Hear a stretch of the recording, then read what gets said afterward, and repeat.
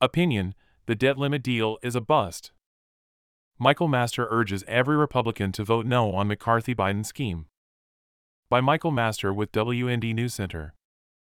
Speaker Kevin McCarthy sold out conservatives in a debt ceiling deal since it includes no cuts to current spending or to the Biden budget package.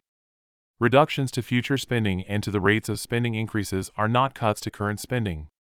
McCarthy ignored the budget package his House passed and sent to the Senate. He punted. A weakling. A chino, conservative in name only. If McCarthy just stood his ground without passing any bill, then the current ceiling would become the constraint on additional spending.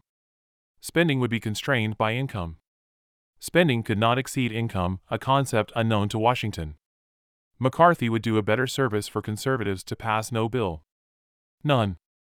Then Congress and the White House would be forced to limit spending to income, taxes, and other federal revenues. Defaults?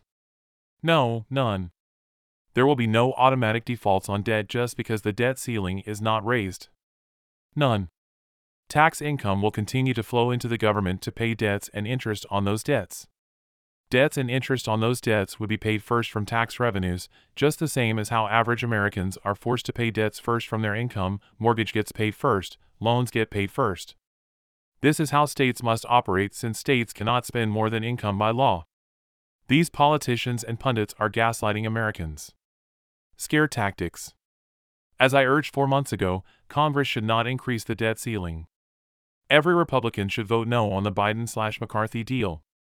Leave the current debt level in place, and then see what happens. Lots of expenses would then be cut and debt obligations would still be paid. Congress and the White House would have no choices except about what to cut. If the debt ceiling is not raised, then increasing spending based on an increased debt ceiling would not be an option. The choices/negotiations between McCarthy and Biden would be about what to cut now. And those are exactly the choices we want them to make. Michael Master's latest book is Trump the Disruptor. His previous books are Save America Now and Rules for Conservatives.